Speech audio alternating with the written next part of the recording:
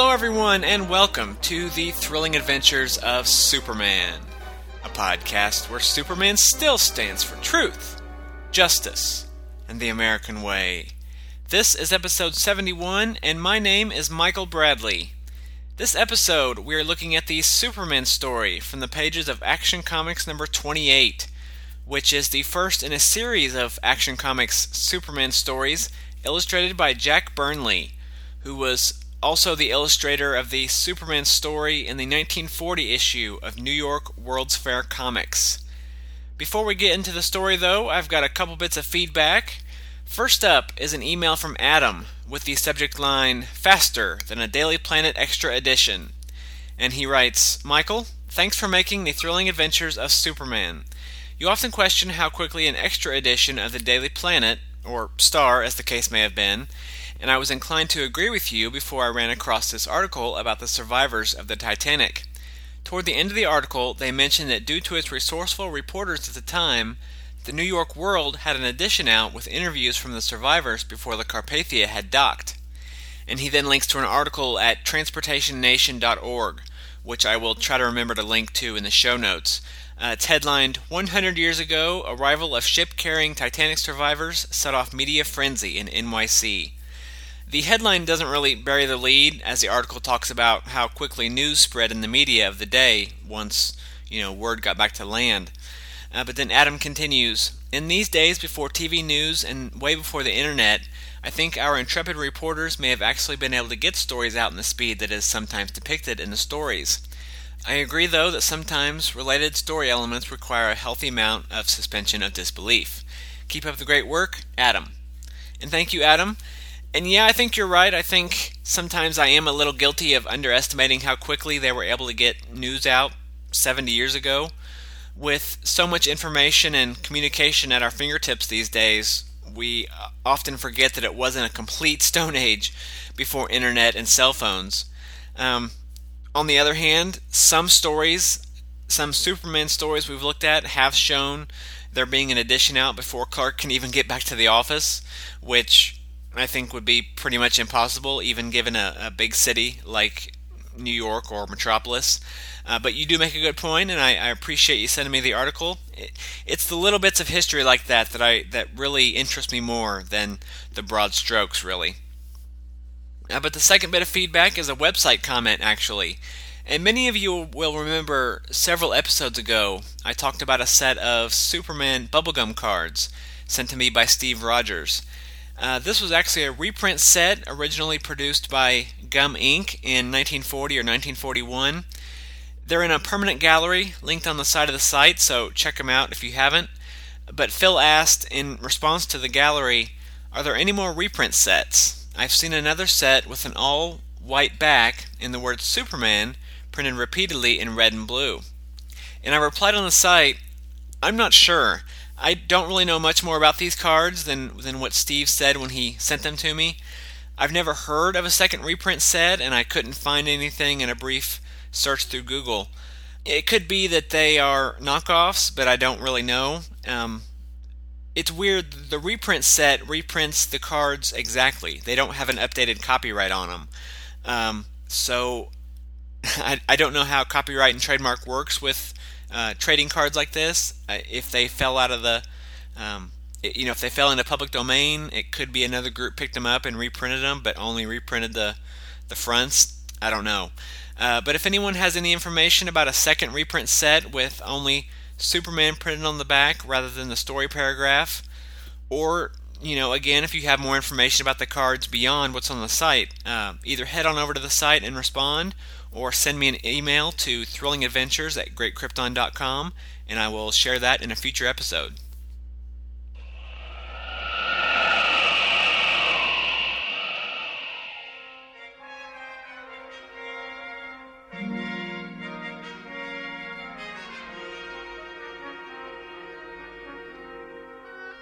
In the decade of the 1970s and 80s, not even the great city of Metropolis could be spared the ravages of an energy crisis, supercriminal attacks, or disco.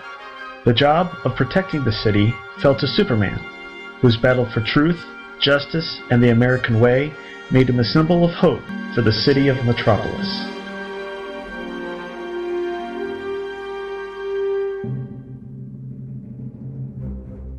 Charlie Niemeyer, in association with the Superman Podcast Network, presents Superman in the Bronze Age.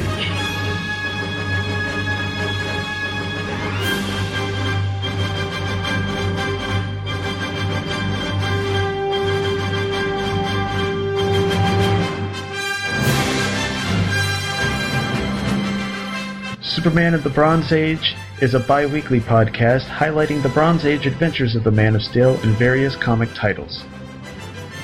Follow along at www.supermaninthebronzeage.com.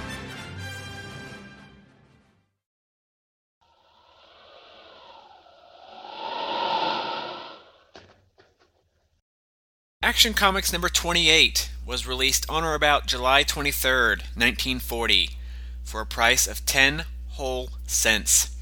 That puts it likely coming out just a couple days after the end of The Chosen, the storyline from the Sunday strips that we looked at last episode, and a day after the beginning of the radio storyline that we'll be looking at next episode. The dailies were in the midst of a storyline we'll be looking at probably in late June. It has a September cover date, and the cover, which was penciled and inked by Paul Cassidy, shows Superman leaping into frame like some glorious angel on his way to rescue a man who is about to be thrown off a rooftop by another man.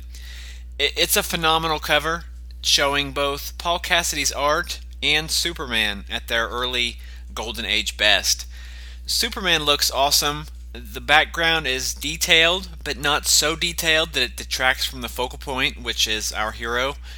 Superman's cape is a little stiff, but that's my only significant complaint on what is otherwise a dynamic and very eye-catching cover. The shield on Superman's chest is fairly large and bold, and stylistically looking really as much like the now traditional S-shield as we've seen. It's a bit more shield-shaped than the pentagonal shape that the shield later takes on, but this does seem like a definite intermediate step between the original shield, which was typically a straight triangle, and what will become the classic S-shield. And the look of the S-shield on the cover is especially notable given the artwork inside, which presents a much different look for the shield. The issue was edited by Whitney Ellsworth, and the Superman story inside was written by Jerry Siegel, of course. Kind of feel weird saying that every time, but I do think it's important to point out when Jerry Siegel is writing, since he was, of course, the co-creator of the character. But the art, as I said, was done by Jack Burnley, who we first talked about back in episode 58 when I covered the second World's Fair comic. Burnley is often cited as the first person outside of the Schuster shop to illustrate a Superman story, as he worked directly for DC rather than Jerry and Joe. This is the first of a 7 consecutive issue stint that Burnley did for Superman in Action Comics. After that, he'll start focusing on other characters as well, including Starman and Batman, in addition to some Superman work here in the comics as well as in the newspaper. I'll say I'm not sure why Burnley did this stint on Action Comics. He's a phenomenal artist, and I've got no complaints at all about it, but it's always struck me as odd since he didn't work for the Schuster shop. But while I can't speak as to why he did the run, I think it does, again, show the growing control that DC had over the character at this point. But to get into things, our story was untitled originally, but it's since been called The Strongman Robberies. Superman, dynamic defender of law and order, encounters a man of brawn who uses his strength to defeat justice. The result? A thrilling battle of wits and muscle, in which Clark Kent, meek Daily Planet reporter, plays a vital role. It feels like a very radio-inspired opening to me, as on the radio show they've always had the short couple sentences kind of introducing the show and maybe hinting a little bit at the story, but not really giving a prologue or an opening summary. But as we open, the city of Metropolis is baffled by a series of robberies and muggings committed by a large, muscular man wearing only a leopard skin leotard, sandals, and a domino mask. Clark is assigned by Editor Taylor to do a story on the robberies, but warned to be gentle should he run into Mr. Leopardskin. And don't think I'm being snarky calling him Mr. Leopardskin. That's actually what Taylor calls him. I think it's Taylor being snarky, but I find the name amusing and far better than anything I could come up with, so Mr. Leopardskin it is. Anyway, Clark is assigned to cover the story, and after some sharp words from Lois Lane about how big of a wimp Clark is, Clark cordially heads out with Lois, who goes along for no reason in particular that I can discern, and they start walking to police headquarters. On the way, Lois sees a billboard advertising the amazing Herculo, the world's strongest man, who is performing at the Bar None Daily Circus.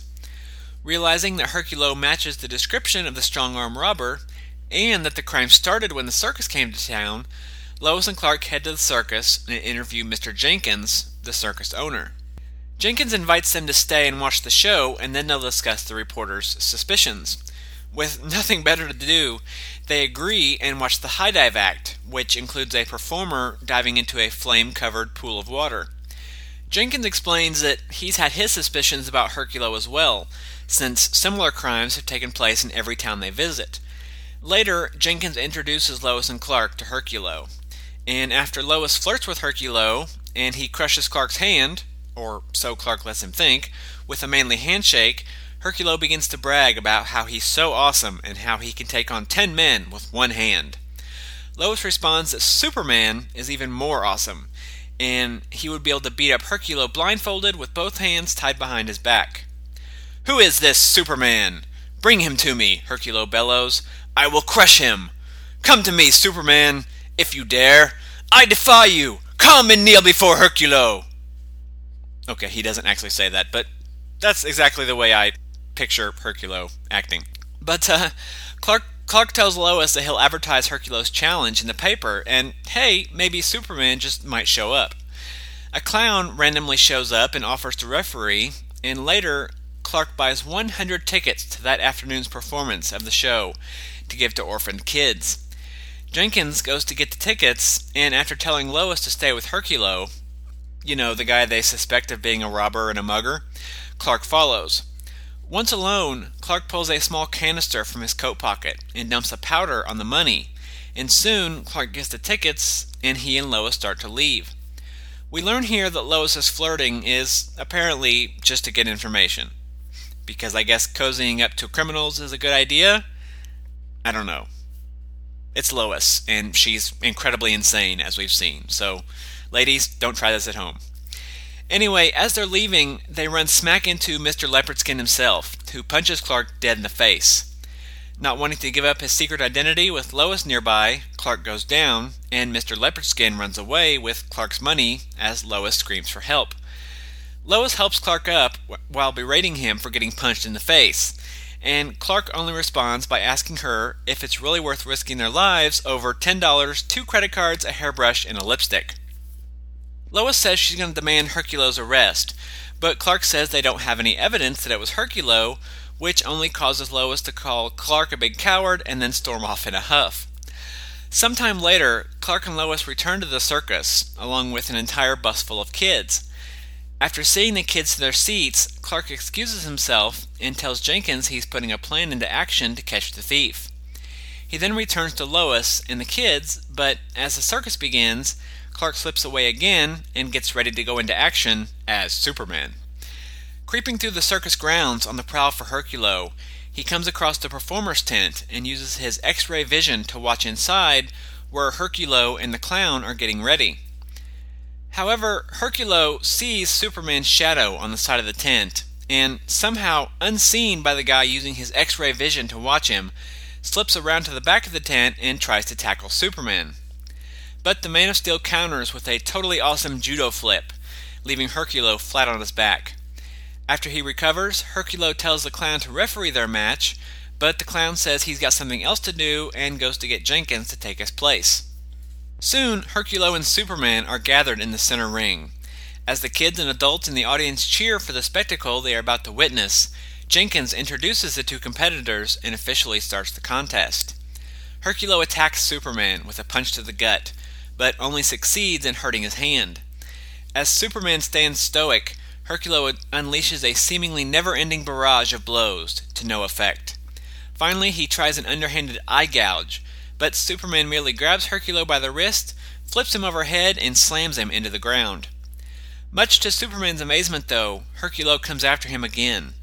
As Herculo goes in for a headbutt, Jenkins warns Superman to get out of the way, but he simply stands firm as Herculo smashes his head into his chest, causing the circus behemoth to fall flat on his back once more.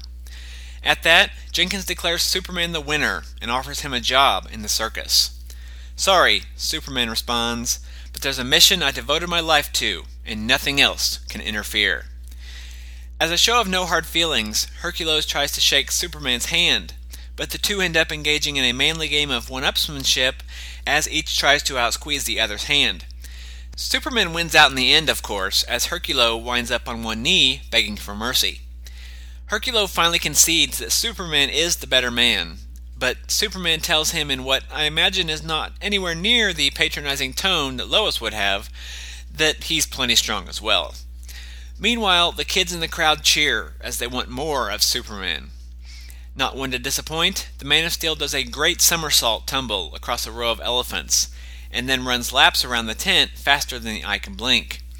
As the crowd continues to cheer, Superman pauses and then runs forward before leaping up, into the air. He then whirls like a top, descending downward, finally landing safely in the center ring, much to the delight of the audience. Happy as a pig in mud, Jenkins heads off to call the newspaper about Superman's appearance, hoping to get some free publicity. Never mind the fact that there are, to his mind, two reporters sitting right in the audience. However, passing by the performer's tent, he sees the clown, furiously trying to hide his hands with a rag. Jenkins enters and demands to see the clown's hands, which he finds are a bright red. Realizing that must mean the clown, not Herculo, is the strong-arm bandit, Jenkins chases the clown back to the main tent, just as the high dive act is getting ready to perform. Trying to avoid getting caught, the clown grabs Jenkins and throws him towards the flaming pool. Seeing their plight, Superman lunges forward, grabbing both Jenkins and the high dive artist mere seconds before they collide in a fiery death. Superman then goes after the clown, who tries shooting Superman, but the bullets just bounce off the Man of Steel's chest. The clown grabs Lois to use as a human shield as he makes his escape, but out of nowhere comes Herculo, delivering a stiff uppercut to the clown's jaw, knocking him out and saving the girl reporter. Seeing he's no longer needed, Superman takes his leave, and later Clark catches up with Lois and Jenkins, and we get a couple panels of exposition explaining that the clown was a former strongman for the circus. When Jenkins hired Herculo, he gave the former strongman a job as a clown, but the guy still held a grudge and set out to frame Herculo and try to bring down the circus. We then find out the powder that Clark dumped on the money earlier in the story was in fact red dye, which is what turned the clown's hands red and allowed him to be caught, literally red-handed. "Then you're the one who really trapped the thief?" Lois says, amazed. "Yes," Clark replies, "your precious Superman isn't the only one with brains." The end. Getting into the notes, our splash this time is a half-page shot of Superman leaping into the air to catch a trapeze artist who has fallen. It's not the greatest splash, but it is a great showcase for Jack Burnley's Superman. And it does sort of tie into the story in that it's a scene from a circus. Superman doesn't save any trapeze artists in the story, but, maybe he did it off panel, and even if not, it's better than a random eagle kidnapping a young boy. So, points for that. It's also interesting that this splash is, again, using the hand-drawn version of the Superman logo type. I haven't looked too far ahead, but I'm curious when exactly they start using the refined version and only the refined version. And even though we'll probably never know why it seems like there's such a prolonged time before it becomes consistent. You'd think if they went to the trouble of actually refining it and making it look good, that they would use it on every story from there on out. But I don't know, maybe some of these stories were done early. It's really hard to tell when these stories were done. I mean, they may not have been, we assume they were done in rough order of publication, but it's just hard to tell with so many artists working, especially when you've got someone like Jack Burnley who's working outside of the shop. It's just really difficult to tell. This note carries over to page 2 as well, but note how this story opens. We spend just shy of a page following Mr. Leopardskin as he commits his various crimes. We then see a newsboy crying the headline, which is a great transition into the Daily Planet and Clark getting assigned the story. This goes back to what I said a couple episodes ago about the comics being better about getting Superman or Clark involved in the story. Yes, he's still getting an assignment from the editor, but we lead into it more naturally. Instead of the opening scene being Clark getting his assignment or already on his way to it, we build up to it naturally. And I like that, and I hope the radio show picks up on that pretty soon. Mr. Leopardskin, and yes, again, I'm going to keep calling him that because it's the closest thing we get to a name for him. But he's dressed in a leopardskin leotard, sandals that lace up his shin, and a domino mask. As costumes go, it's pretty goofy, but when you're 6'6" and 300 pounds of pure muscle, you can pretty much wear anything you want to wear. And I'm kind of torn on whether or not this could count as Superman's first costumed villain in the comics. On one hand, he clearly is wearing a costume, but on the other hand, it was only to make people think he was Herculo. So I'm kind of torn on it. What do you think? Write in and let me know. Page 2, I liked the banter between Clark and Taylor when Clark is getting his assignment. Taylor tells him to get whatever information he can on it, and then says, "And if you meet Mr. Leopardskin, don't handle him too severely." And Clark replies, "I'll try to be gentle." It's not deep character or anything, but we don't often get these moments like that in the stories from this era, especially the comic book stories. So you got to take what you can get. The circus's name here is the Barnum Daily Circus. Barnum and Daily. Think about that. Page 3, Clark buys 100 tickets to the circus and then decides he should buy some for the Daily Planet newsboys as well. Once again, I'm at a loss as to where Clark is getting all this money from, but I did like seeing him buy the tickets for the orphans. I thought that was a very nice touch and definitely feels like something that Superman would use his Clark Kent identity to do. Also, as I mentioned, Clark heads off to get the tickets and just leaves Lois there with Herculo, the man they suspect of being a robber and a mugger and doing all these crimes. Now, granted, maybe they didn't think he was dangerous, especially not in broad daylight, but Lois's behavior towards Herculo certainly makes little sense given that she's flirting with him. And yes, maybe it was just to get information, but it's very weird. It just kind of feels like Siegel either momentarily forgot that Herculo was the suspect, or that he played that angle up too strongly at the beginning of the story. Page 4, it was clever though, Clark using the powder on the bills. That was a very Batman-esque trick. Actually, this whole story kind of feels like a Golden Age Batman story, except Bill Finger probably would have had a murder or two thrown in somewhere along the lines. Maybe by Batman himself, depending on when the story was published. They don't exactly explain where Clark got the powder from, though, do they? I guess it's something he just carries with him, just in case. I don't know. Jumping ahead to page 7, I loved the excitement of the kids as they were getting ready to see Superman fight Herculo. Superman, as we've seen, is still not either particularly well known at this point, or the smiling, hands-on-hips hero that he will become.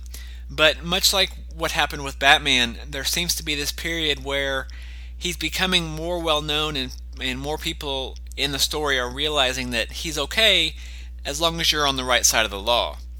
I doubt it was something that either Jerry Siegel or Bill Finger were consciously doing, but I appreciate that there's not simply a jarring switch for either character like I'm sure a lot of people think there was. The fight between Herculo, which starts here and lasts all the way over to page 9, was really fun.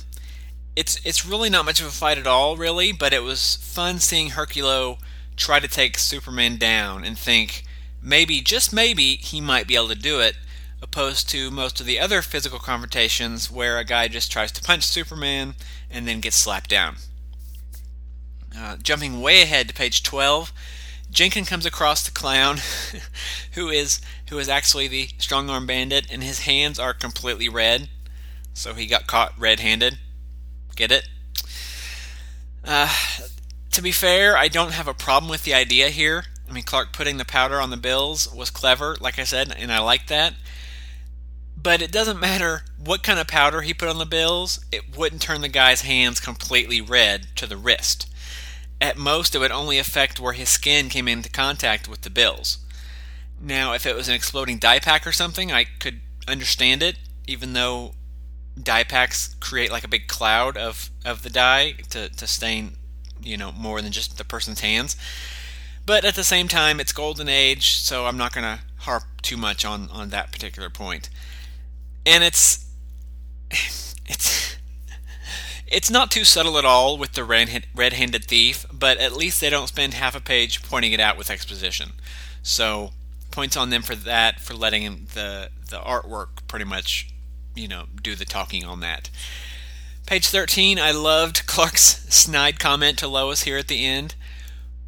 We've got these well-known cliched ideas of Clark Kent being a wimpy milksop and Lois mooning over Superman while simultaneously spurning Clark.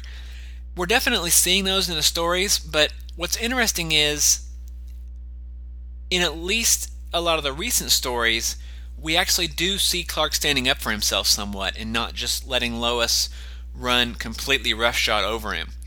And as we've seen in the radio show, he's much more forthright and I hate to use the word manly, but he's as big of a hero as Superman is a lot of times. And yes, Lois still harps on him, but she really has no reason to do, as Charlie and I pointed out in some of the earlier episodes. And I think that's something that would surprise a lot of people who were exploring this era for the first time. Overall, it's weird because that's all the page-by-page specific notes that I had.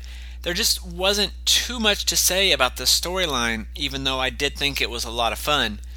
There was a nice little mystery, we had some Superman stunts, and it was actually a pretty straightforward and simple story, but it didn't feel at any point like Siegel was padding things out. The fight between Superman and Herculo could have been shortened up some, and we did have the sequence where he was entertaining the kids at the circus. But, like I said, I really enjoyed both of those parts. And as far as the Superman and Herculo fight, we haven't really seen that kind of confrontation before.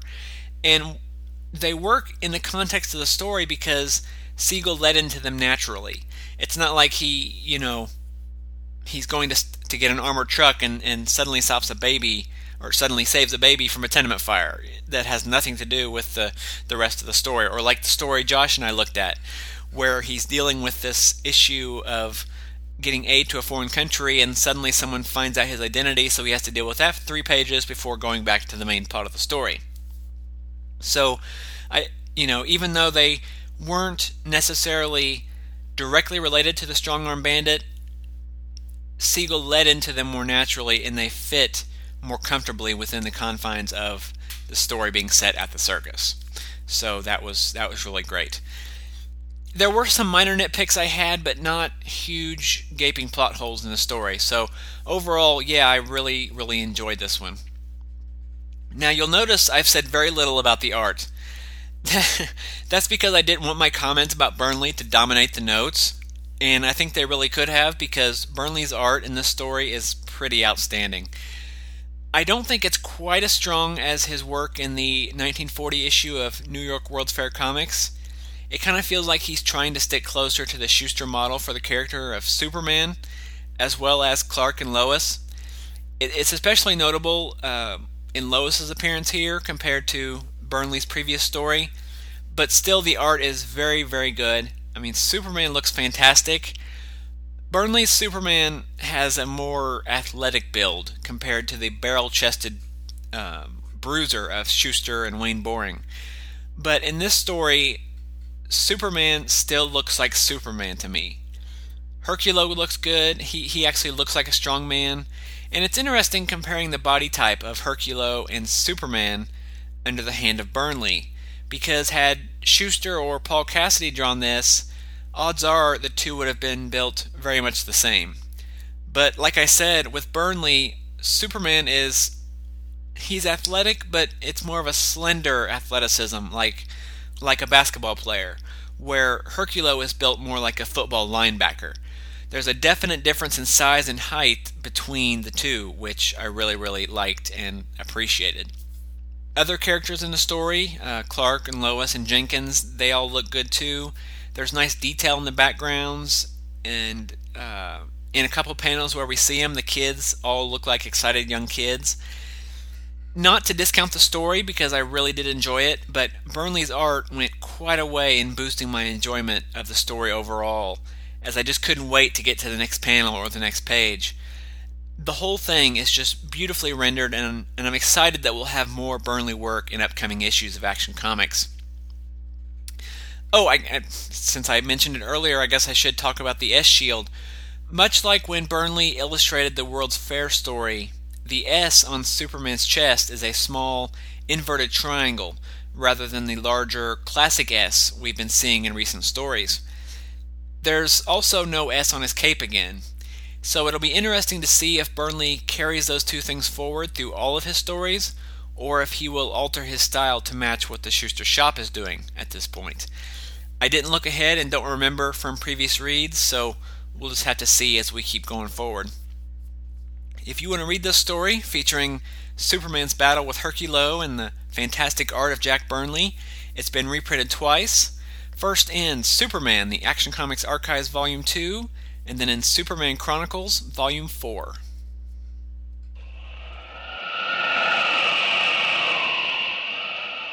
Hey kids, comics! Hey Michael! Yes? We have to record a promo for our podcast. I've got one. Read our podcast. Read our podcast. You do know this is an audio medium? Watch our podcast. But you can watch podcasts, but not ours, because let's face it, we've got faces for radio. No, wait, I've got it. Give me a second, right?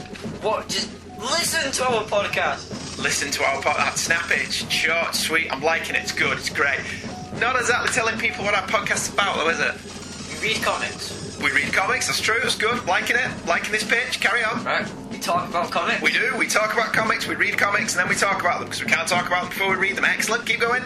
And then we sing! Badly! Yes, well, badly is purely subjective, but how many other comic book podcasts do you know where people sing? Hey kids, comics! Every Thursday at apleyland.podomatic.com.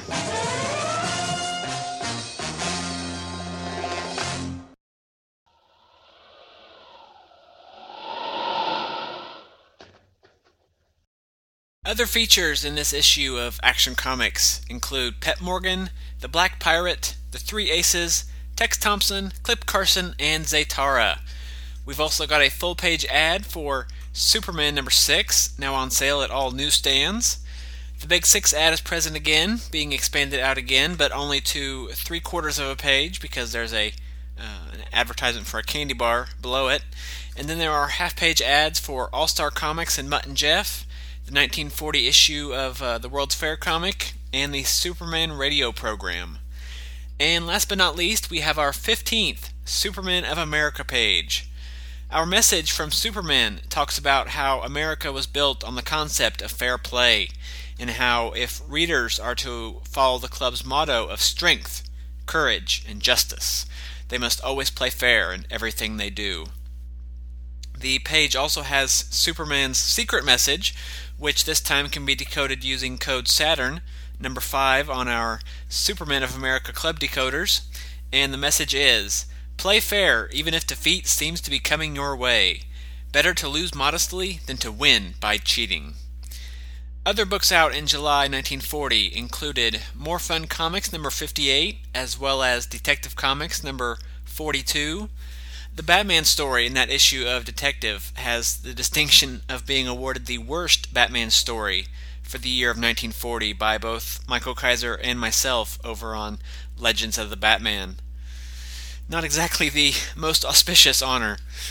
Also out was Adventure Comics number 53, featuring the first appearance of Jimmy Minuteman Martin and the Minutemen of America in the Hourman strip. The Minutemen are a group of kids who are enlisted by Hourman in his war against crime, and they will make appearances in the strip for a little while. Also out was Superman number 6, which Josh Bertoni and I looked at a few episodes ago. Flash Comics number 9 had a cool Hawkman cover by Sheldon Moldoff. It shows Hawkman descending on a pistol-wielding man who is riding a horse and has a woman bound and gagged as a hostage. There's a dark, moonlit sky behind them, and it's just a very moody cover. All-American Comics number 18 featured a story where Green Lantern Alan Scott prevents a kidnapping and murder at the World's Fair, and it's one of the only World's Fair tie-ins that I'm aware of outside of the 2 World's Fair issues that we've looked at. And lastly, from DC, there was Batman number 2, with 4 brand new stories, including a story involving both the Joker and Catwoman. And that was Catwoman's second appearance and the third appearance for the Joker, and really the first team-up between Batman villains, although they really didn't team up too much. It was the first time 2 separate Batman villains had appeared in the same story, at any rate. Outside of DC, Marvel only had 1 book in Marvel Mystery Comics number 11, but Quality Comics came out with Smash Comics, featuring the first appearance of the Ray. And one other book worth mentioning is Top Notch Comics number 8 from MLJ Magazines, later known as Archie Comics. That book features the first appearance of a character known as Roy the Superboy. Roy the Superboy is Roy Rossman, an orphaned shoeshine boy who is adopted by Blaine Whitney, aka the superhero known as the Wizard, who had first appeared in the first issue of Top Notch Comics. The Wizard then trains Roy and the 2 fight crime together. The Superboy part of Roy the Superboy is sometimes written as 2 words, sometimes 1, and sometimes hyphenated. I've never heard of any lawsuits from DC over this character, and that kind of surprises me.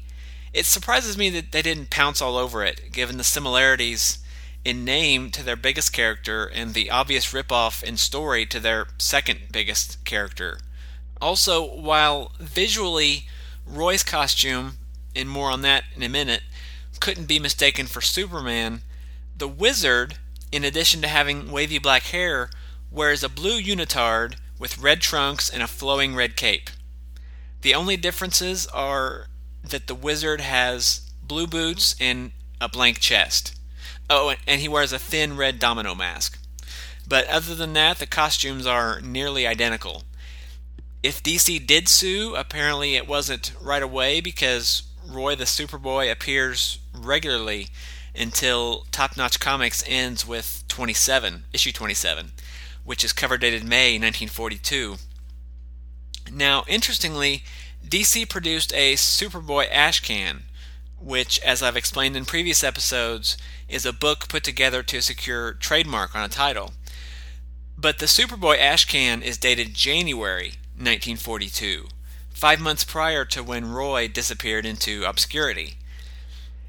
As I mentioned, Roy's costume doesn't resemble Superman, however he does sport a red and white striped shirt and blue trunks, which is very similar to the adult character of Stripesy, created by Jerry Siegel and Hal Sherman, who debut in mid-1941.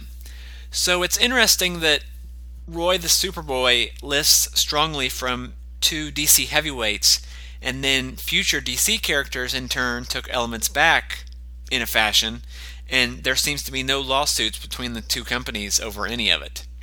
If anyone does know of any legal wrangling over the character, I'd be really interested in hearing about it.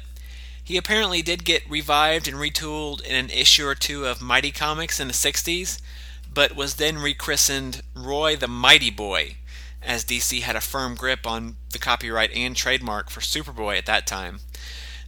And I'm actually hesitant to call that a revival because it was only an issue or 2. Despite the similarities to the greatest heroes in comics, Roy the Superboy just couldn't steal any thunder from the genuine articles, and like I said, for all intents and purposes, faded into obscurity after 1942.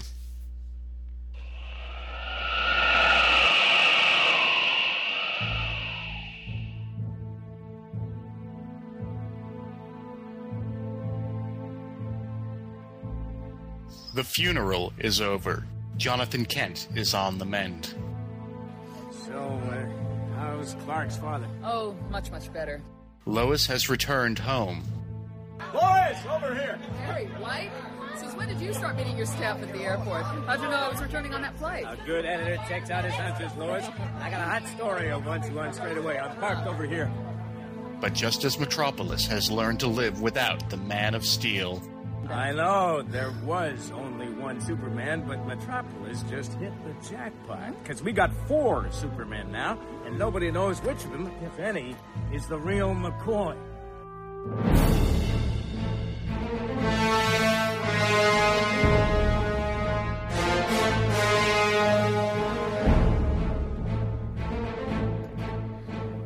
Four beings of incredible power and intellect have laid claim to the Man of Steel's name. The last son of Krypton. I live. The Man of Steel. Man of Steel coming through! Nobody move! This is a bust! The Cyborg. Yes, I'm Superman. I'm back. The Boy of Steel. Put me down! Listen, pal, don't ever call me Superboy. Capiche? The reign of the Supermen is upon us, and so from crisis to crisis, a Superman podcast begins its epic coverage of this last act in the epic death and return of Superman saga. Every week, Michael Bailey and Jeffrey Taylor, along with the best and the brightest in the podcasting community, will cover this event in all of its forms, from the comics to the novelizations to the audio drama and beyond. Superman is back, but is any of them the real Man of Steel? Find out on From Crisis to Crisis, a Superman podcast located at www.supermanhomepage.com and www.supermanpodcastnetwork.com.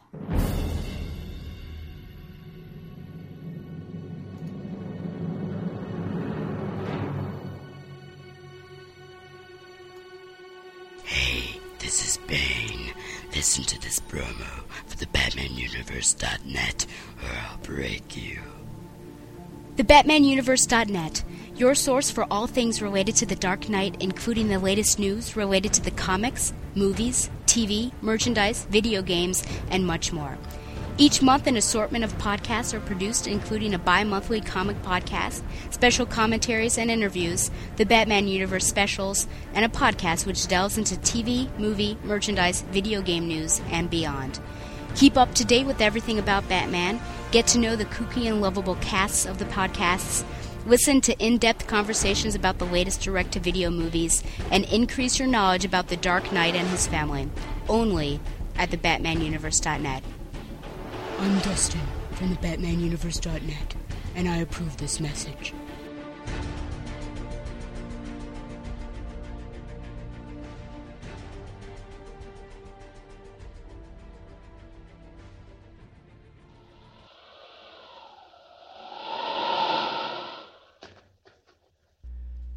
Thank you, everyone, for joining me. Please come back next time as we will be looking at episodes of the Superman radio serial. Actually, the next 2 episodes will be centered on the radio show, so that should be a lot of fun. In the meantime, I want to remind you to stop by the website for show notes and links to back episodes. Definitely check out the show notes for this episode to see some examples of Jack Burnley's fantastic Superman artwork. The site will also give you links to the show's RSS feed and the iTunes store, both of which can be used to subscribe to the show, as well as links to the show's Facebook and Twitter feeds if you want to follow the show that way. Once again, thanks to Adam and Paul for the email and the website comment. If anyone has any information on those Superman bubblegum card reprints, or if you just want to offer your own 2 cents on anything discussed on the show, please email me at thrillingadventures@greatkrypton.com. And let's not forget about the Superman homepage and the Superman Podcast Network. Updates about new episodes of the show are posted on both sites, and I'm proud to be affiliated with both. And lastly, I want to invite you to check out my other podcasts, Legends of the Batman at BatmanLegends.com and Green Lanterns Light at GreenLanternsLight.com. if you want to hear my friends and me talk about characters other than Superman. Though, given that we're all Superman fans, Superman does tend to come up quite a bit in the conversation. But as always, Superman was created by Jerry Siegel and Joe Shuster and is copyright DC Comics. So thanks again for listening to the Thrilling Adventures of Superman, and I will talk to you later. Goodbye.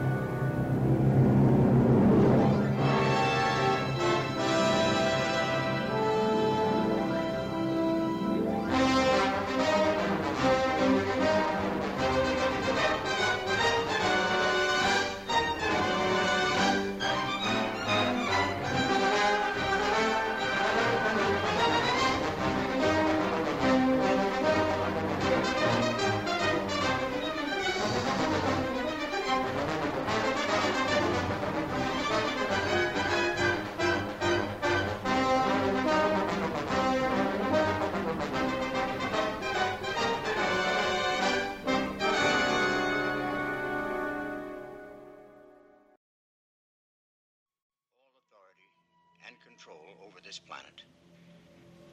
To General Zod. Zod? Only by strict compliance with all his directions will the lives of innocent millions be spared. Superman, can you hear me? Superman, where? Who is this Superman? You'll find out, General. And when you do... Come to me, Superman. If you dare, I defy you.